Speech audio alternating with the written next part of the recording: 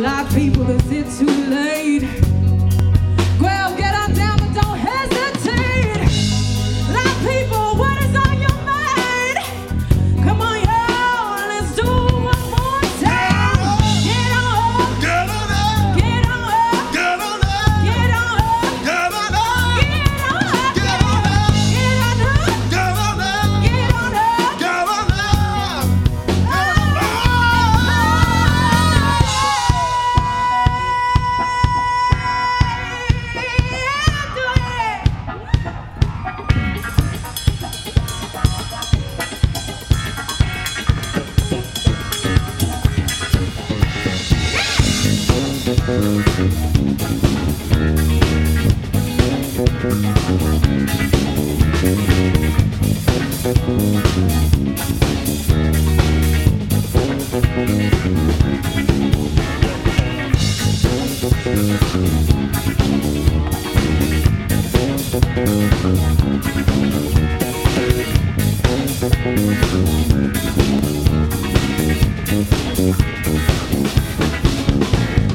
I'll be having fun with you. Very much so we can do it. I'll be having fun with you. Very much so we can do. I'll be having fun with you. Very much so we can do. Hey, I'm gonna need your help one last time before the end of the day. I'll be having fun with you. Very much so we can do. Well. Yeah. There ain't nothing we can do. There ain't much that we can do, baby. I'll be having fun with you. There ain't much we can do. Oh yeah, going just like this, yeah. I'll be having fun with you. There ain't much we can do. Oh yeah, no, baby. I'll be having fun with you. There ain't nothing we can do. No, yeah, I wanna know right now, baby.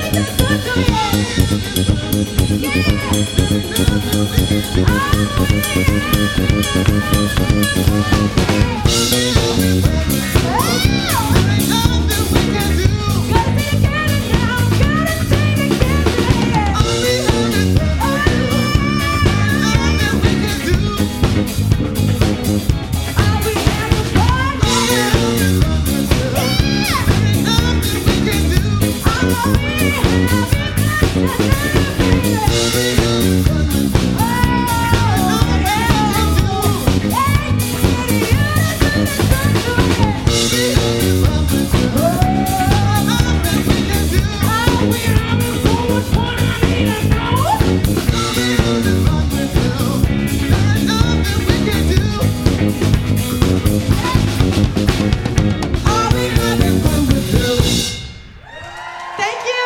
We're Tush. That's at Tush Disco. Thank you very much. Good luck.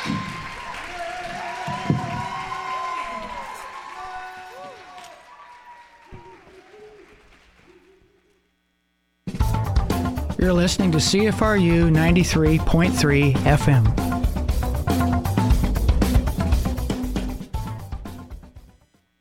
Extra! Extra! Read all about it in The Ontarian! The Ontarian is the University of Guelph's independent student newspaper. Hot off the press every Thursday. Get your free copy on campus and around Guelph, or check us out online at www.theontarian.com. Not enough Ontarian?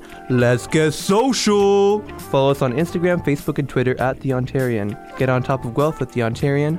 Your newspaper!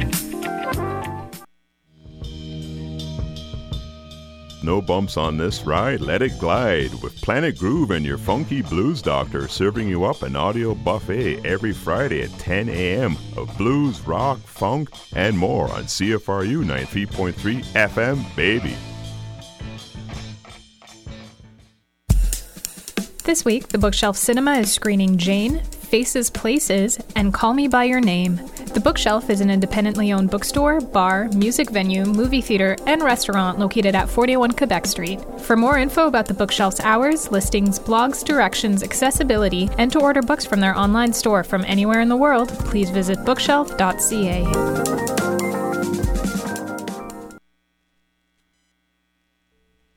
As you're listening to the following music selections, adjust the volume, bass, and treble controls to suit your tastes.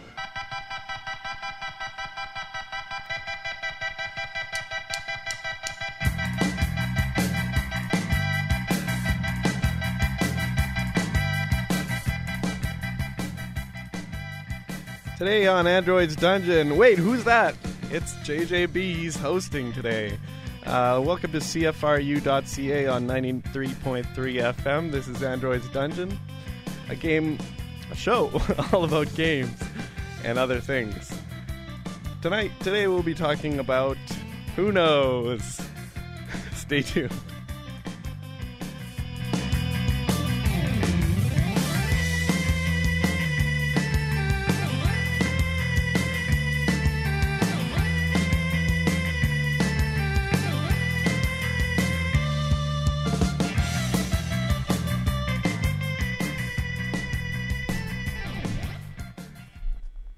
Well, how did I do? I think it was pretty good. Yeah. For your very first time. Welcome, everybody, to Android's Dungeon. My name is Joel. And I'm Jack. Today, we're going to be talking about the same thing we always talk about. Scythe. So we're going to talk about Scythe. And yeah, so how many Scythes have you played this week? I played none. I played 0 Scythes. In fact, I haven't played Scythe in probably about 2 weeks, 3 weeks now, so the junkie in me is probably... I got the Jimmy leg and the... When was the last time you saw a flying airship in a game? It's there's this fantasy flight game called Sky Traders, I think, and it's always caught my eye mostly because it's an FFG game and the components are always really nice, and it's not supposed to be that offensive a game in general, but it's been oddly discounted. You'd see it on sale for like $14 or $9 at times, and it's almost like just if you want to reduce it to its components, you want to like pull a Minecraft or something and just destroy it and rebuild something else. I see what you're saying. So take the parts out and use them in other games. Well, that's what you remember that game that was floating around. You could see it on shelves everywhere. 504. It was this box, and its whole thing was that it's a bunch of almost random components, but it comes with 504 games all in one. So remember those when you're growing up and. I didn't have a Game Boy. You had those little things. It was just like, 1,000 games in one. It's just like, how are there 500 versions of Caterpillar or Snake or whatever the game's called? So it's the same with like outdoor games. You know, you get your 10-in-1 volleyball, badminton, and whatever other game they can come up with. A net. To make a list of 10. It's a net and some balls. Be a birdie. A shuttlecock. Shuttlecock. So that's the last time I thought of a flying airship. But then again, it's not a theme that gets plumbed very often. You've played the Winds of whatever. Winds of Fury. Winds of Scythe. The Wind Gambit, expansion. I think. Yeah. Yeah. So we both played it once. Have you played it twice? Yeah. Oh, okay. All right. So we talked about this a little bit, and I was very meh on the entire thing. It's very pretty. But the second time, those airships got pretty cool. Yeah. We got to pick up workers, which is obviously way better than the alternative, which I think is carry goods. Which I don't know why you would ever want to move your goods unless they were in danger. Yeah, it just the whole airship thing feels to me superfluous, and I'm the last person who should be talking about that because I love expansions and I love there's adding more. things. Yeah, the airship counted as a worker in any space you produce. See, that's fine. That's good. That's kind of cool. Yeah. But if you think about it, it's like you're paying $30 or $35. How much is it? It's about that. Yeah. For these really cool looking airships, these nice little resin crafted ships that they fit in nicely. They have all the same colors and all this stuff. Little slots on them, adorable on the top. But ultimately, it's what are they doing to really alter the game? Like moving workers around. Well, you've ruined one of the race's special abilities at that point to like cross the river. That's like the whole reason or their whole special ability.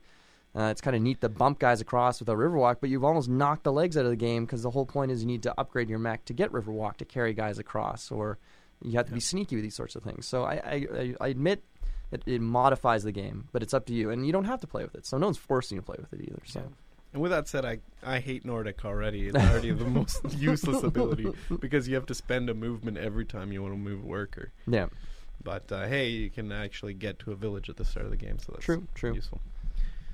Oh, well, what else have you been playing lately? So I'm excited to talk about this one. I got to learn it last night, and this is something that's been in my basket I'll call them friends of the show to Jack, at least, at Board Game Bliss, a game called The Road to El Dorado, or Quest for El Dorado.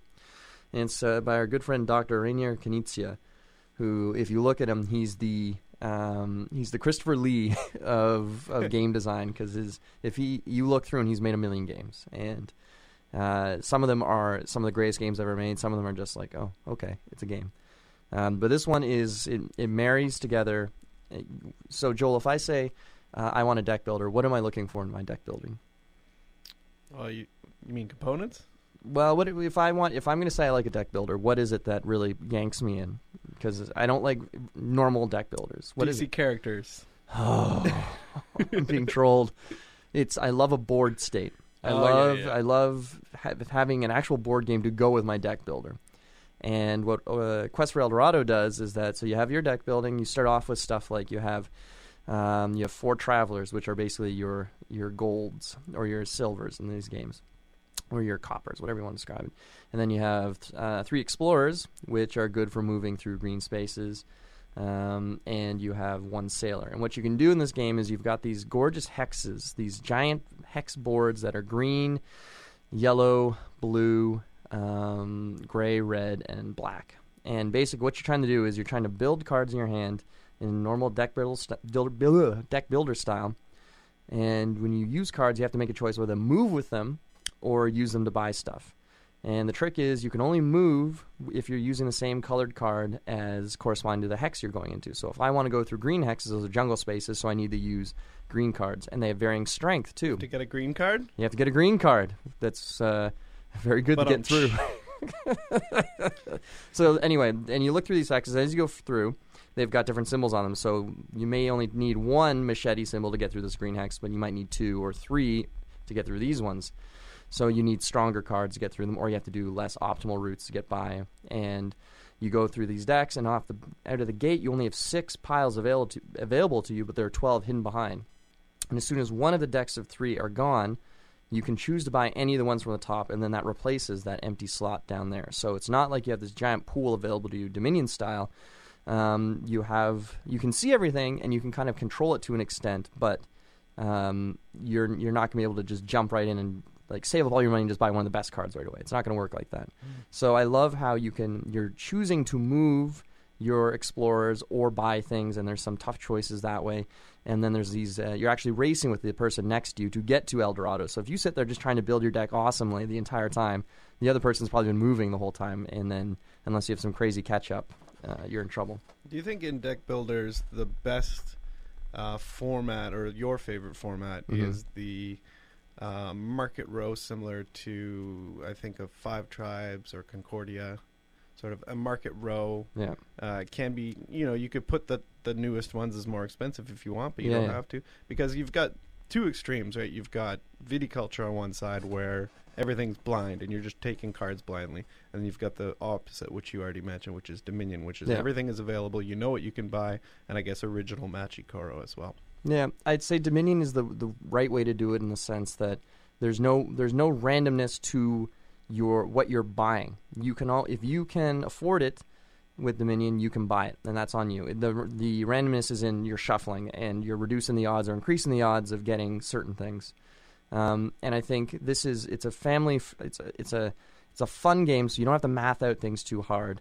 So it kind of turns things on the head, because while, like you're saying, it's a mix between you can see everything and get everything, but you can't. You just know it's there, so you can try to burn through a pile, and maybe your opponent is doing something else, and then you can replace the pile.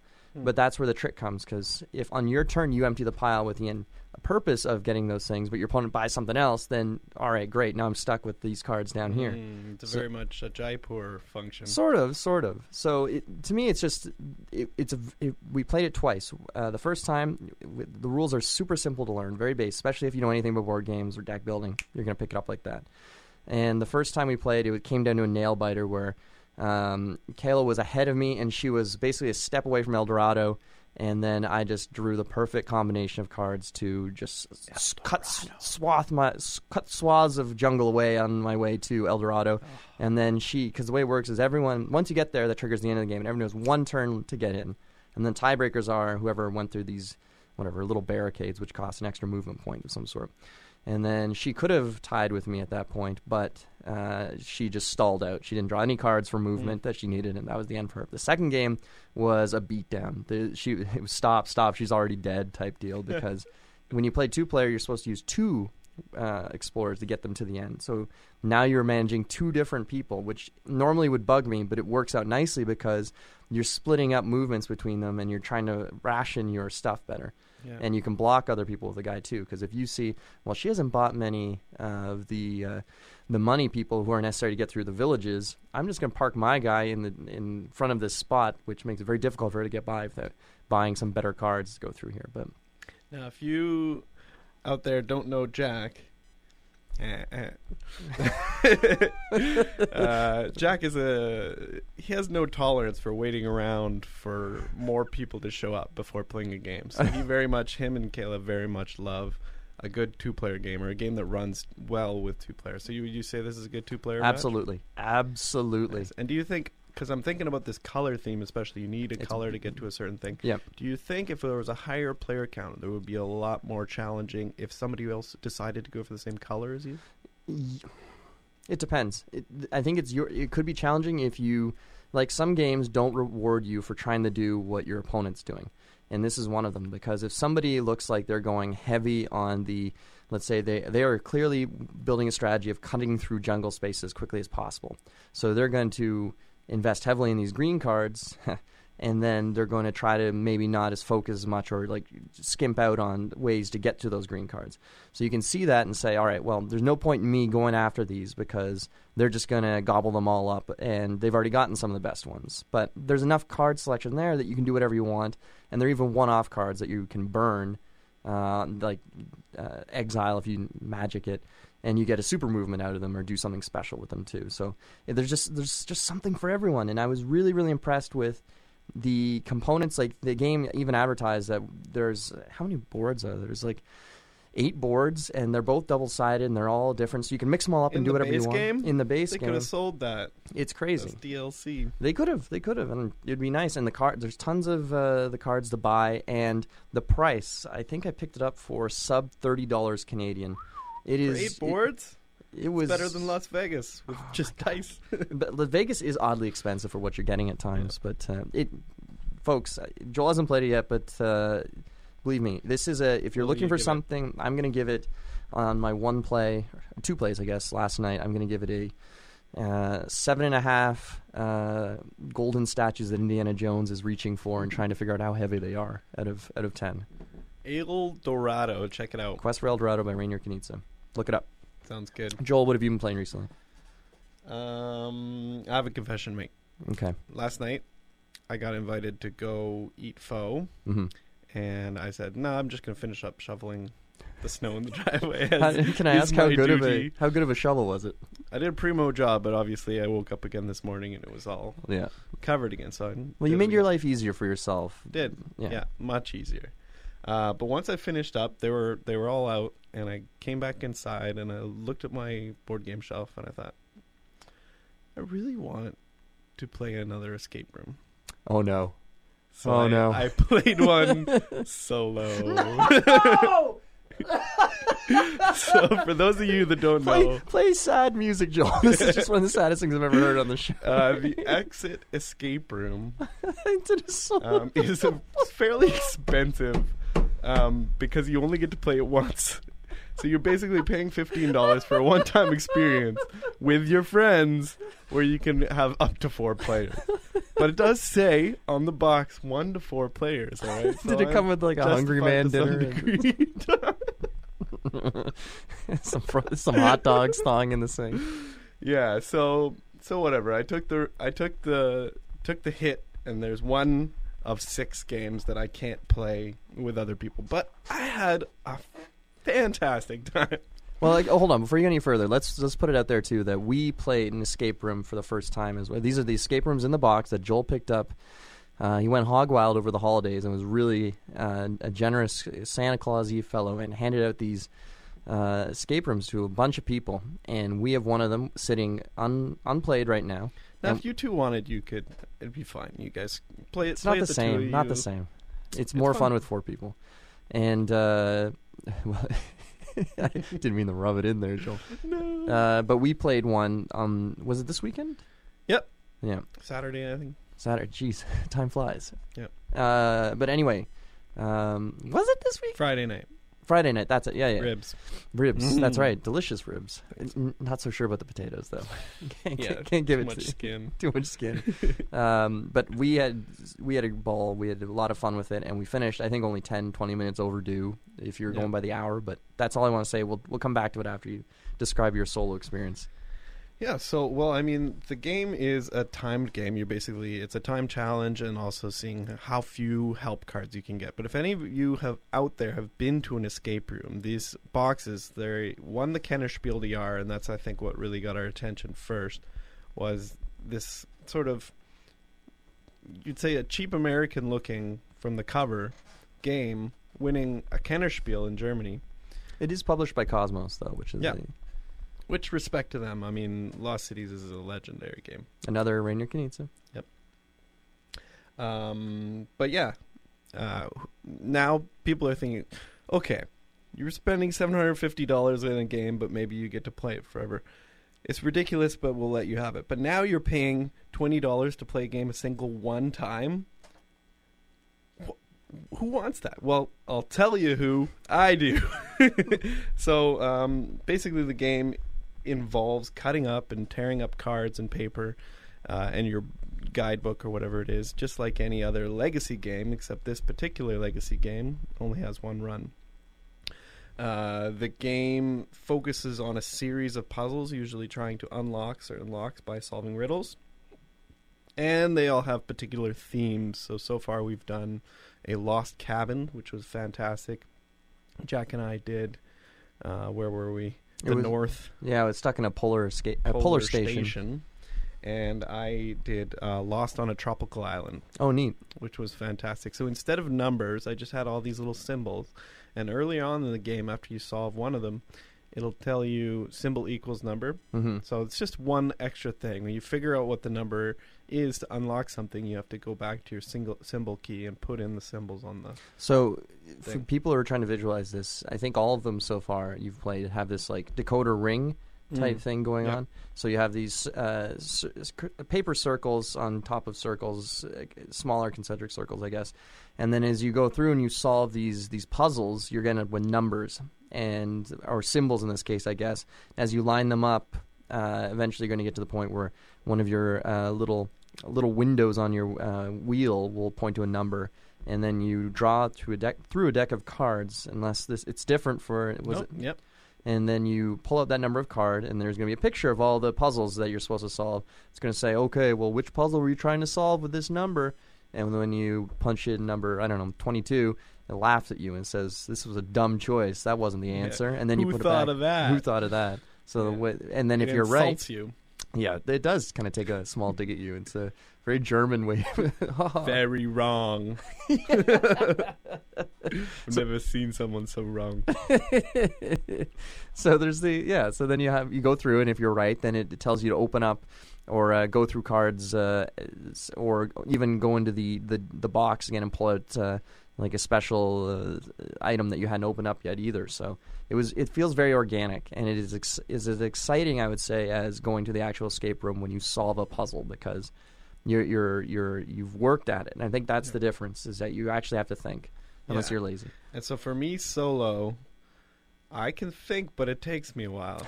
So I ran probably around 2.5 hours. Oh, you playing by for myself. 2.5 hours. But I didn't take any hints. I took 2 Really? level 1 hints. Yeah. Because I feel like at a certain point when you're frustrated with a puzzle, you just want some confirmation that you shouldn't be able to solve it yet. Yeah. Which is always a great thing. Always the level 1 clue will tell you you need X clues Yeah. in order to solve this. And so I'll flip it over and I'll say, oh, I'm short by 3 clues. Okay, Yeah, I'll yeah. put this away for a while. No, and that's fair too, because Yeah. sometimes you don't want to be banging your. It's just like anything else, like let's say a computer adventure game or something like that. It's you don't want to be banging your head against the wall trying to solve a puzzle when you're like, oh, I don't even have the items necessary to solve this puzzle, so I guess I'll come back later. So we'll give a quick intro to that. Basically, what we're talking about is every puzzle that you need to solve has 3 clues, and the first clue will just give you some basic information. The second clue will give you a very strong hint that you should be able to solve with, usually, except for there was some pretty tough ones in the game with Jack. And then the third one is just the answer. So if you're really stumped, it'll solve it for you. Which like that's if you're just. For me, if you're banging your head against the wall and you're not having fun anymore and you don't care, it's like, okay, I feel like we've solved this puzzle as much as it's going to get solved, or we've come by the solution and it didn't click, and we're just retracing our ground. So rather than just keep screwing around, just, nope, there's the answer. I don't think it's cheating if you've actually tried at it, or if you spend 2.5 hours without doing it. I think you've worked out. And the thing is, it took me some of them took me like 20 minutes to start figuring, this is how I solve it, and then you've got to actually solve it. Yeah. And so it was very time consuming, but it just blew by, and I had a wonderful time. No regrets. No regrets. I regret nothing. I put it in the recycling. It's done. See, we recycled, folks. That's fine. The exit rooms. So, and how many are there? Are there? There's 6 now. So there were 6? 3. Those won the awards. They just came out with 3 more. Oh, okay.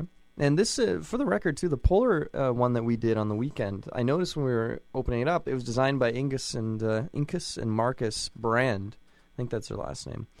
And those are the designers who did work on the board game Village, which is a fairly popular and good game, too. Well-renowned. Yeah, renowned game. Like, there's, as far as notoriety goes, I think Village is up there. And I remember at the boardroom one time Mark saying he just played it and he loved it too. So it's a good game, and the fact that you have like actual designers of board games, but to me it'd be very difficult to design around, because it's like you're taking, it requires a lot of creativity, and you have to really kind of play around with the resources the player has, and the graphic design of these cards and the book, and even though the story is like, I don't know, so, you got to have something there, too, pulling the players along. Yep.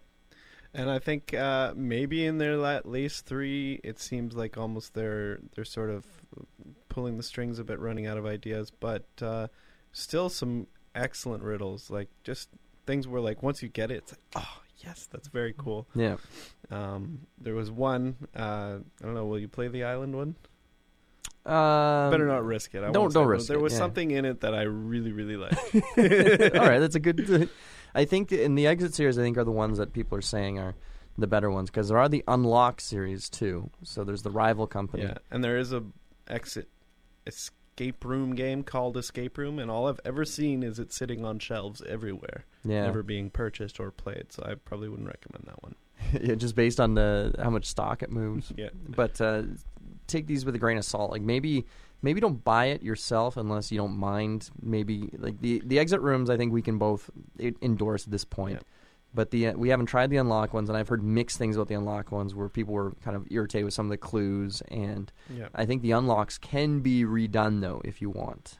But here's the thing: you go to your Meeple Mart or your 401 Games, $12 for entertainment for 4 people for a whole night. Yeah, come on, it's worth it. Well, an hour of their night, I guess. Give it a try. Get out there and buy it. Yeah. So, yeah, that's a good way to put it, too. Like, what are you paying for a movie ticket for one person? Exactly. Even if it's 2 hours or whatever. Escape Room, I think it's like $12, $13, $15 each. Try it. So, give it a try. I think that as long as you have a good group, too. Don't try to shoehorn this into people when it's like everyone's having a good time at your party. It's like, all right, guys, who wants to go to an escape room? You just, much like other things, you will regret it. Yeah, and you could definitely play it without gamers, too. There's no instructions involved. No. It's solve this riddle. Here's the clues. I'd say the only thing is just like making sure you understand how to go through the cards, set up the clues, and that's that. But really, you only need one person to know that. I would give it 5 good exit games out of 6. Oh, that's good. I enjoyed the Polar one. I would give that a solid B. I was happy with that. Well, I'm looking forward to the rest of them. Yeah, and we have the Pharaoh one to try. I guess trapped in Egypt of some sort. All right, well, with that, I think we're going to take a quick break, musical interlude, and since I'm in charge, we're listening to Tom Waits. Jack, I can't get the mouse to move. You just got to click it, and then it'll come back. Woo! All right, Tom Waits.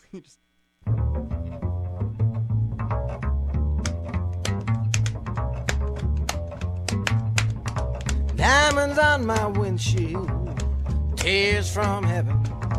Pulling into town on the interstate, pulling a steel train in the rain. The wind bites my cheek through the wind. Fast flying freeway driving always makes me sing. Dusty trying to change my tune, pulling up fast on the road, rolling restlessly, 24-hour moon.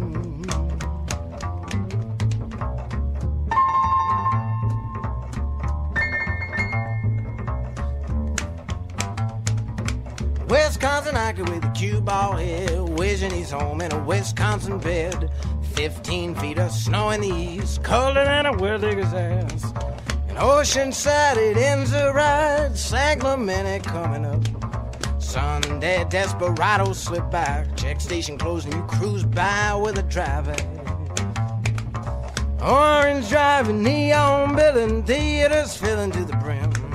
Slave girls in Hotspur, bucket full of sin. Metropolitan area, interchanging connections. Fly-by nights from Riverside, black and white plates, out of state, running a little late.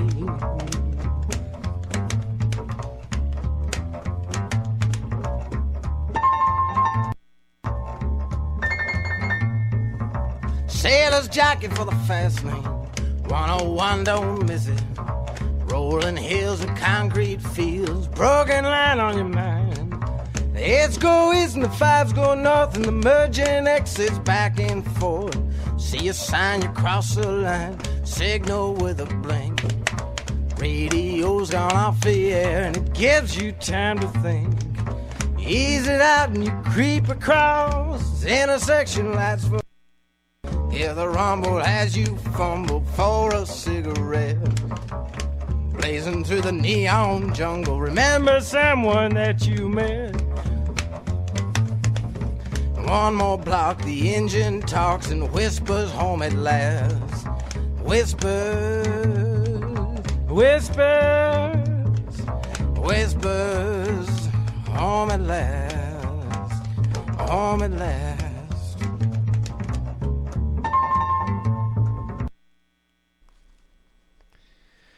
And that was Tom Waits with Diamonds on My Windshield from the Early Years Volume 2. Once again, you are joined by Joel and Jack in the studio. Android's Dungeon, a show all about games and other things. Your host today is Joel, believe it or not. Jack, how does it feel to be in the guest seat? I don't like it. It's off in the corner, no power. I see errors and mistakes and just everything around me going wrong, and I feel helpless, Joel. Just it's a terrible feeling. Can't be right. I don't make any mistakes. It's fake news. Joel's flawless. Yeah. So we were just chatting a bit, and we'll just bring it back into that.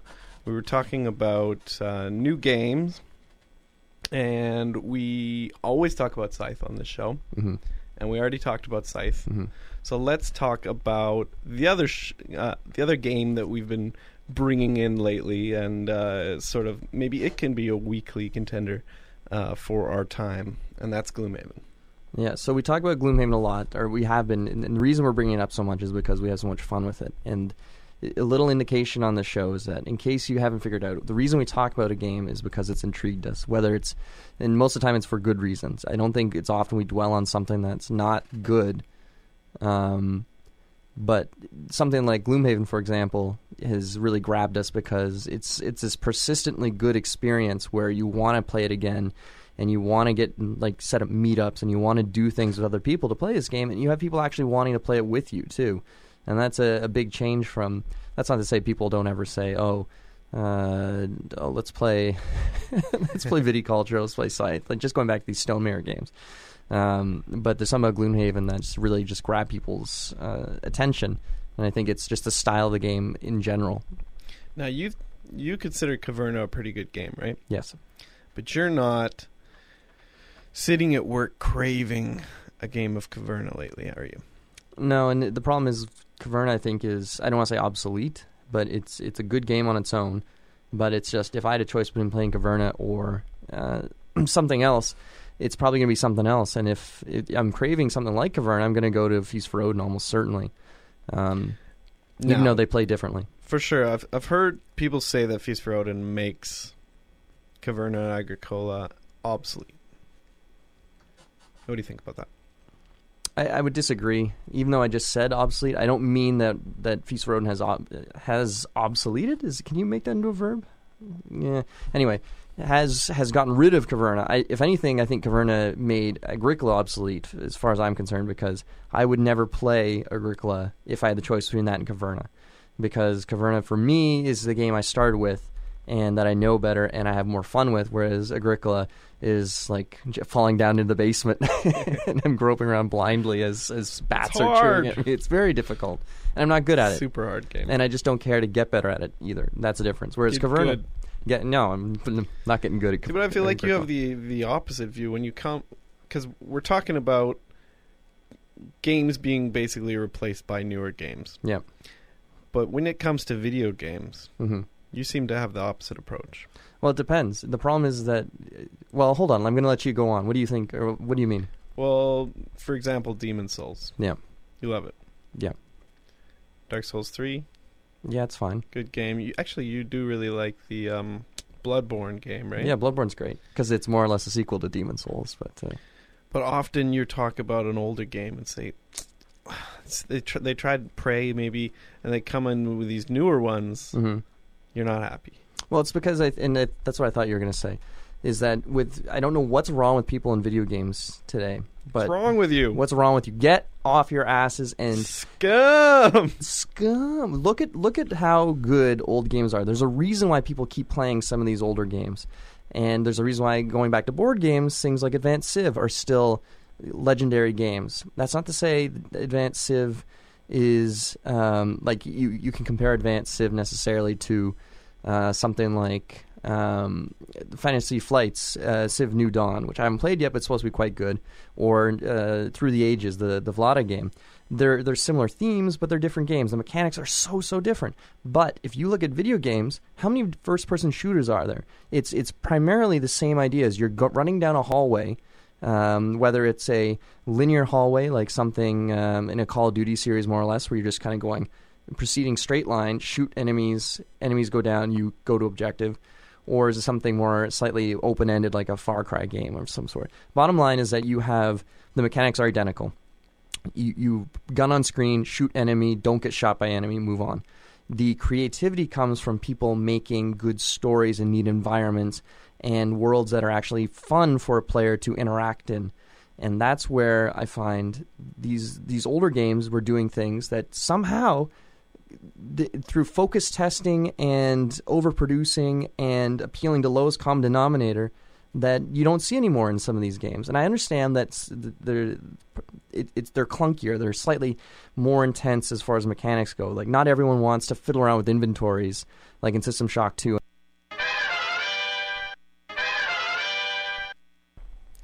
What was that, Batman? It was the sound of only the finest computer hardware and software known to man. Disaster strikes. Disaster striking. Suddenly, Batman and Robin find themselves transported to a day later. some abrupt cut in we sound a day older.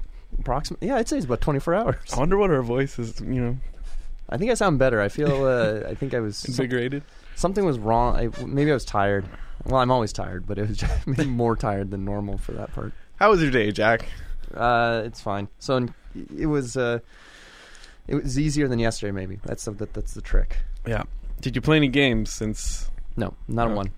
What have you been playing lately? Life, the game of life, the game that It we're all generally.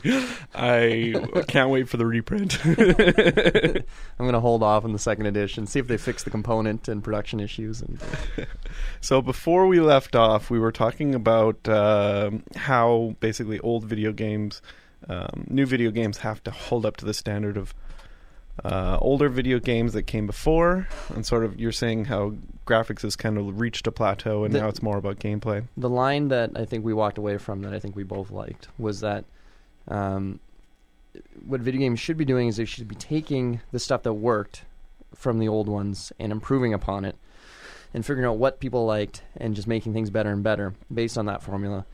And that's what board games have to do, because you can't just take stuff like Monopoly and put it as is and say, oh, guys, Monopoly did really well. Remember that? So let's just do Monopoly again. Do you think you can hide behind looks? Board games sort of can, I think. And that's what we were coming all the way around, is that so video games have been getting away with games that look great and maybe play reasonably nicely. Like the average bear won't notice the fact that they're not good games. Yep. Whereas I think we're seeing that transition to board games in which they can be shinier. The chrome on them gets shinier and better every year, every month, I'd say. Yeah. But the gameplay, I think you're starting to see people realizing that a board game especially, you can't hide behind stuff as nicely as you can in a video game. For sure. So if it feels like we need to introduce the concept again. I know that we've been talking about it on this track since the day we're one day later. We're talking about in the second half of this show the cult of the new. Yep. And the reason why we're bringing it up is because Gloomhaven has all of a sudden stolen the number one slot on BoardGameGeek.com. And we're here to talk about the top 10 list, Board Game Geek, and why it's so important.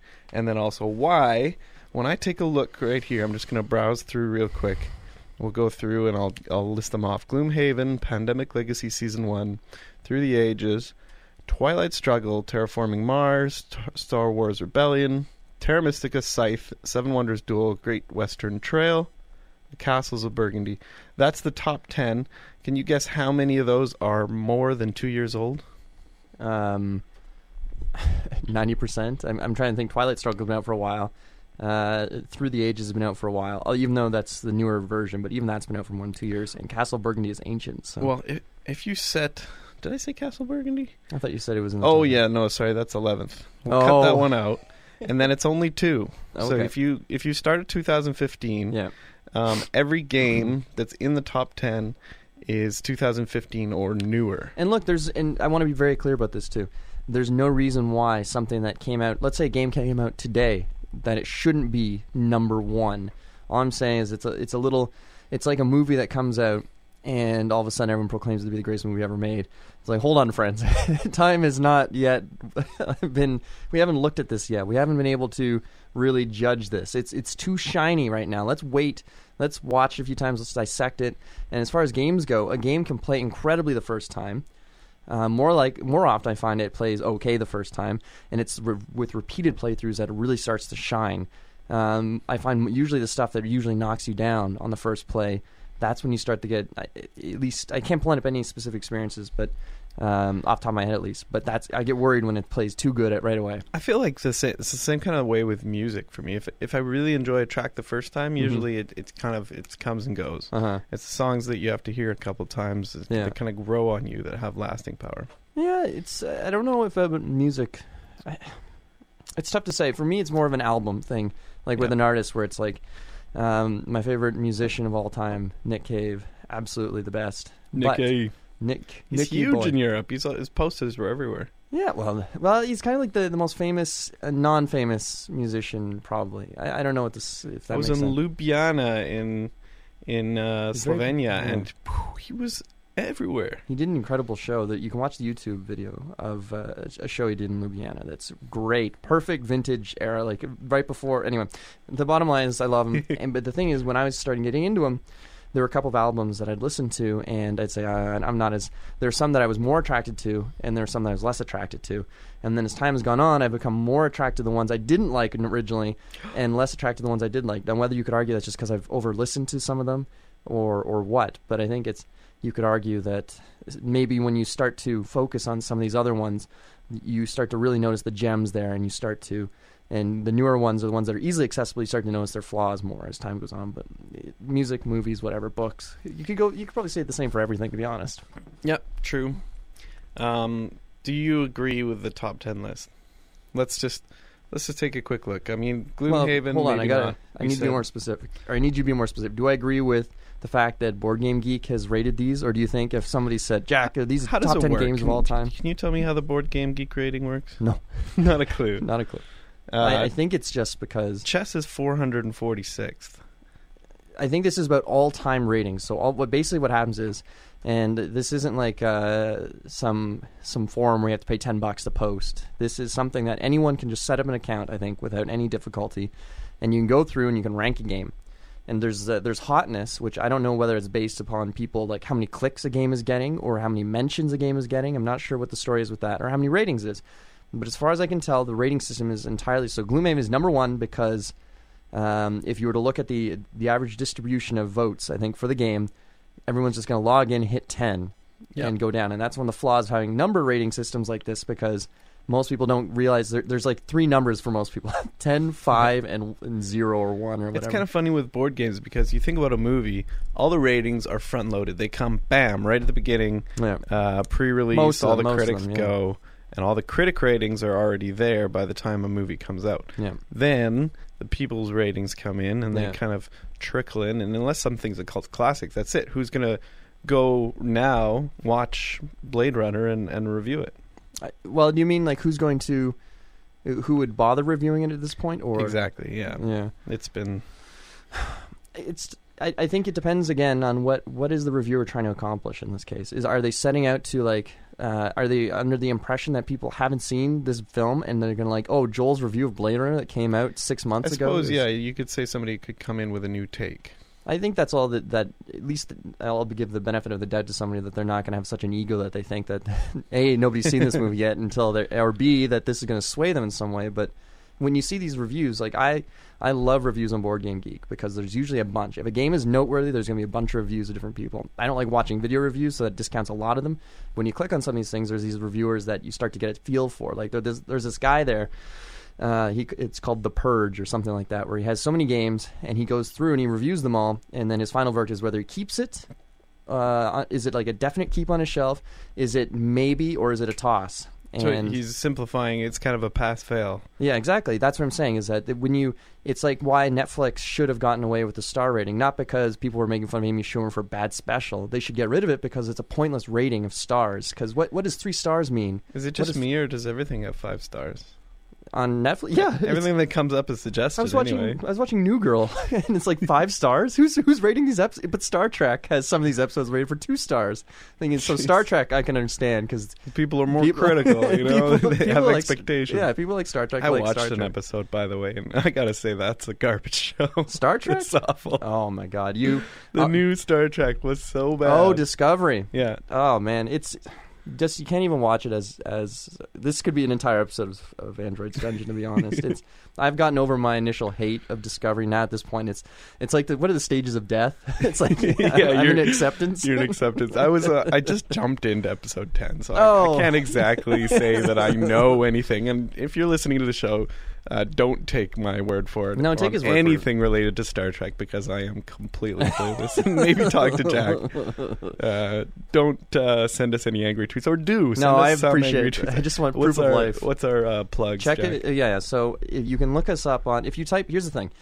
If you type in Android Dungeon Radio or something like that in Instagram or Twitter, it'll show up. It has a little Simpsons avatar, which is from a great episode where the Simpsons rent out the Flanders' cottage, and they're playing this board game, and it's a dating game. And Homer gets the quarterback, and Bart opens the door, and it's the nerd. No! And Homer says, "You got the dud." And then and it looks like Milhouse, so he says, "It looks like you, nerd." It's just so I explained the joke about the picture. It's now selling. Android's Dungeon exclusive. Yeah. Have you heard that Elon Musk has sold out of his flamethrowers? This is. Can you explain this to me? Because I don't understand. I know I saw something on Twitter where he was talking about zombies or something, and then. Well, my main concern was you're selling a flamethrower. That sounds like a weapon. Like, don't you need to sell this to licensed people? And apparently, there's a loophole where nobody has bothered trying to regulate flamethrowers because no one's really thought about people buying them for fun. Well, it's like, how do you define what a flamethrower is? Like, if I've got a welding torch, is that considered a flamethrower, and I'm now required to like have weapons training, or it's That's a the thing. restricted? It does look a little bit like just a long lighter.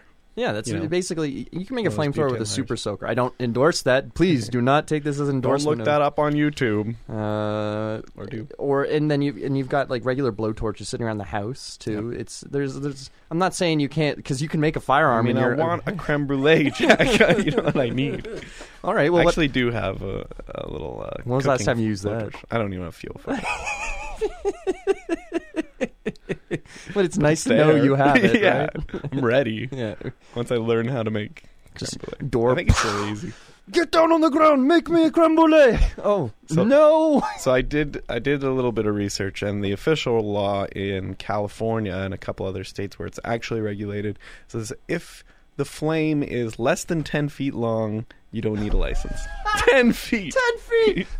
I've got 9 foot long flame. Perfect. That's cool. It'll just give it to your kid for Christmas. Now I'm thinking about, because I'm about the height a bit. I'd say less than. So I'm about 6'3", 6'4". So if you have a flame as long as me, and a bit longer, you're A-okay, which is fine. Set. That's not like if you're clearing out foxholes in Japan. Somebody at our work has purchased one, which is ridiculous. Does it come from the States? And he said, "I'll show you guys when it gets here." Does it come from the States? Yeah. He's not getting this. That is not making its way across the border. Apparently, it's not illegal in Canada, but it's another one of those things where the control board, whatever it is, and they've already made a statement basically saying, we don't have any laws about this, but they're coming. I bought this off of, this is one of the only non-video game / board game Kickstarter things I ever bought, was the Bug Assault SALT gun. And it's this it's like a plastic shotgun that you load salt into, and you pump the shotgun and you shoot flies with it, and it stuns them, and then you can do whatever you want with them. I'd give it a hard C as far as entertaining purposes go, and it didn't really work. Most of maybe our Canadian flies are much hardier than robust, the Californian. Yeah. Worse to the winters. And even these had some trouble getting across the border, I imagine. There are a lot of issues during the Kickstarter saying these were refused shipment at the border. Now, could be because he didn't dot his I's and cross his T's and say, it's not a real gun, by the way, but you don't know. Well, I'm sure Musk and his friends have done their research, and they found out that technically they are able to do this, and they have already charged people on their cards. And so they got the money. We just have to worry about the recalls, but this guy is planning on using it at work, and our friend Josh Nasso has already made a post. Health and Safety Committee, stay right where you are. We're coming for you. Could be interesting.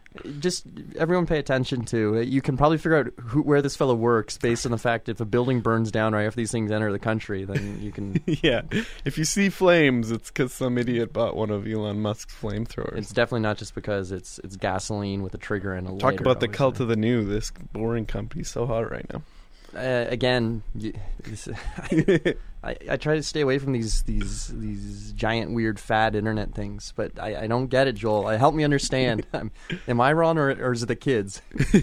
You're wrong. Oh. Eat Tide Pods. Help. A guy at work said, you're a millennial. You must be eating those Tide Pods, eh? How old was this person, out of curiosity? Oh, it's Rob. Oh. 40s, late 40s. Which is another meme that I missed. And I think this is a problem with... I spend all my time in... I'll say it, in weirder places on the internet, and I lose track of what people are up to. I want to hear Tide more. Pods. I know you were talking about it last time, but it didn't get recorded. This forum that you're on, where'd you find it? It's something... I don't want to talk too much about it, but It's hidden. It's not hidden. It's anyone can do it with a credit card. I didn't buy it. A friend bought it for me. It's I'll say it. It's a Something Awful forums. It's ostensibly a comedy website, but it's not funny at all. And it's been around for a while. It started as an offshoot of Quake World or something like that. Most of these websites have some weird connection to online gaming communities. And then it got big at one point, and then the owner of the website, who had a brilliant idea, is to make people charge people money to post on the website, and dummies did. And my friend bought me an account because he was on there at one point, and it is a definition of your mileage may vary. There's total garbage all over the place on it, but there are a couple of good spots, and there are some people who are really involved in subcultures, and that's why the board game part. Anyone can look at it. To be honest, you can't post. So it has without nothing. Your section has nothing to do with comedy, but they've branched out this forum into a whole bunch of different. Well, it's kind of like how so you can go subreddits. Yeah, basically, it's subreddit is far more democratic. You don't need to pay $10 to post on Reddit, which is already a gigantic. Like, it makes it a million times better than SA, and people from SA goons have this gigantic chip on their shoulder because a lot of more popular websites started as offshoots of SA, like 4chan, for example. Moot used to post on SA, and he was involved in it, and he started his own website after that, and it became way, way more infamous than SA will ever do, and that's its own story. There are several other projects that kind of had their origins on there. Notch used to post on SA, I think, as well, but I think he had a deeper connection to 4chan. But you can just pull these trees down to a lot of SA, and a lot of the problems on the internet you can tree down to SA as well. But so, and this is where I'm getting it all mixed up now, but is this where you saw that review of Charterstone? That's where I saw it, like probably about 6 different reviews of Charterstone. So and they're not big fans. I'd say there's one poster there who seems oddly a fan of the game versus some other people. Nobody hates it. Let's just say that. It's no Seafall. Somebody posted, by the way, all the spoilers for Seafall, and I thought, I'm never playing this game. I read them all. Yep. And I'll be honest. Right about the end? We won't absolutely. Say what it is. Yeah, you were right. Absolutely. But the story didn't bug me that much. I'm reading this, I'm going, I don't see anything offensive about anything I've read here. In fact, I can see moments where I imagine myself being really excited about these twists and turns. It's just the gameplay stunk. Apparently It was just boring as hell and dry and pointless. So you started with these great legacy elements, you started with these great ideas of what to do with the game, and then you're like, oh, damn, forgot the game. And it's just like, do you think that's in there? Pulling it back to this Cult of the New, do you think the fact that Legacy is so cool and anything with Legacy on it is selling like hotcakes is starting to be detrimental to games where it's like, we need a Legacy game now, and they're pumping it out, and maybe Seafall's an example of that? I don't think, not necessarily. How many Legacy games can you think of right now? How many are there? Maybe 8. 8's more than I would be able to do. Charterstone, Seafall, Risk Legacy, Pandemic Legacy, Gloomhaven. Gloomhaven, I feel, is like even Mice and Mystics, I think, is... No, not that I'm aware of. Okay, I got to 5. So the bottom line, what I'm trying to get at is not trying to put you on the spot. I'm just mean more. It's Exit. Not... Exit? Like the games? The exit rooms? The one-time exit, the one we talked about at the beginning of today. Yes, today, not yesterday at all. Yep. Exit, I guess you could say Legacy. That's really pushing it. But all I'm trying to say is that for a concept that seems to be doing so well, and even just like if you're the most cynical man in the world, this greedy business going, what am I going to do to make money? And if you look at Board Game Geek and say, oh, Pandemic Legacy, Gloomhaven, what's that? And then you go and copy it. Even for all that stuff, there's nothing there. There's really, Seafall is as close as you get, and I would not call it cynical. I just call it bad. It's just, and it's a flop because I think the man who did it, I forget his name, Tom Lehman. I'm screwing it up. If Tom Lehman's not the person, I apologize. Sorry, Tom. But it's more a case of I'm just surprised more people haven't done it yet, and I think there's Betrayal at Dungeons and Dragons. I think that's a Legacy game now, isn't it? D&D Baldur's Gate. D&D's Baldur's Gate. Is that a Legacy game? Betrayal at Baldur's Gate or something like that. But Baldur's Gate is a classic D&D game from way back, and it's a great video game, by the way. I never played it, but I'm more than willing to concede that everyone who played it loved it. It's BioWare, you got to Black spend Isle. hours with pen and paper trying to solve things. Yeah. Oh, nice. Well, that's when people cared about games. They're still chasing, because now you look at, let's compare Baldur's Gate with, I don't know, Dragon Age Inquisition. You go from a game that required you to think and plan things and have great party composition, have lots of strategy, to it's a weird MMO that happens to be single player, and it has terrible writing and awful characters that you don't care about. It's just how do you regress so much?